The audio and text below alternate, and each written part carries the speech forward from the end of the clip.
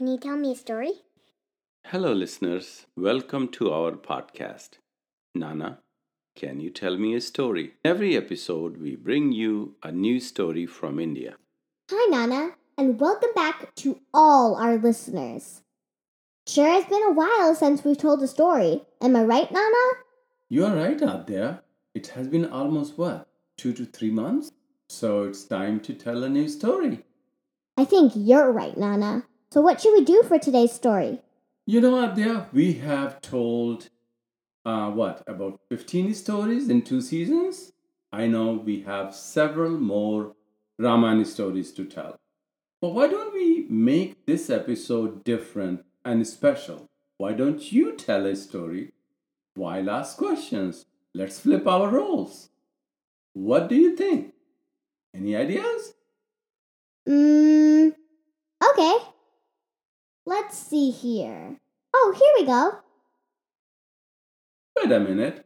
What is this story about? And where did you read it? This is a story about an imaginary town of pets. And this is my original story. I wrote it. Fresh from my pen. Wow, Adhya, that is super. A story written by you? I'm so excited. Okay, here we go. Once, long, long ago, there was a place called Pettopia. Pettopia was populated by pets, and only pets. Pettopia was a magical place, where it was not crazy to see rainbows popping up out of nowhere. The pets in Pettopia never ate ice cream, for 2 reasons. 1, it gave them brain freeze. And 2, all of Pettopia was powered by a giant ice cream cone. Pettopia was powered by a secret blend of Sanjiwani, the SanGelato, a magical ice cream that gave power to the whole town. A giant ice cream cone containing SanGelato stood in the town square that was surrounded by several pedestals that Pettopia residents used to charge or fix their tools and appliances. What? It's interesting. A magical town powered by ice cream? But no one ate ice cream there? Huh. That's right. That's the magical part of the story. Back to our story. In Pettopia, there was a dog named Kiki. One day, Kiki was heading to the fixing pedestal at the SanGelato Square to get her microwave fixed, when she overheard someone whispering, "The evil plan.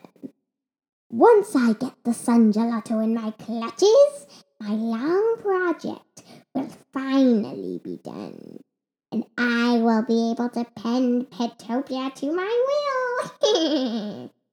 She knew that voice. Sammy the cat. He was the meanest pet around. Do you know how mean he was?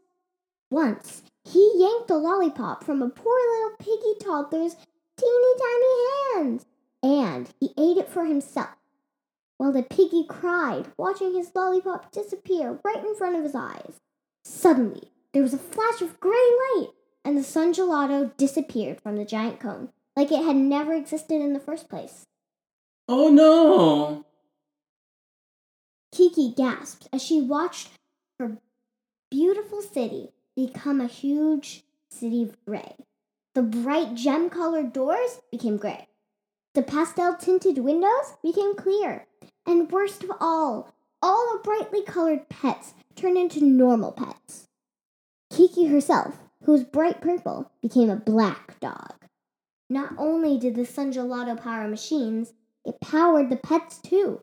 It gave them energy, the energy of happiness. The pets would lie on lawn chairs to get their dose of happiness.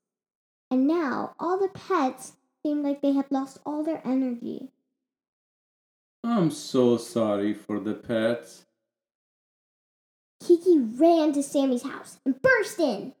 She looked around and ran into the living room. There, she saw a huge robot powered by the SanGelato. "Turn it off, Sammy, and give the SanGelato back to the town," said Kiki.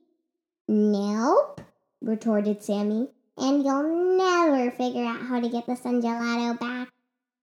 Kiki looked around and she saw a plug. Without thinking, she pulled the plug and the robot fell apart with a clatter. With that, poof!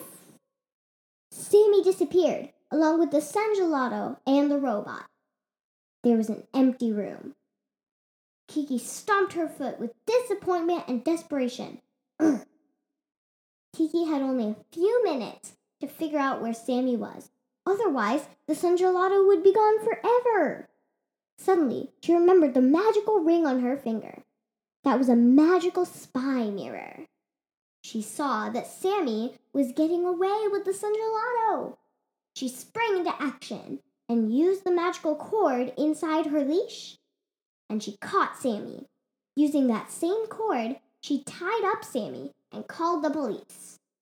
Then she took the SanGelato back to the square and put it back in a giant cone.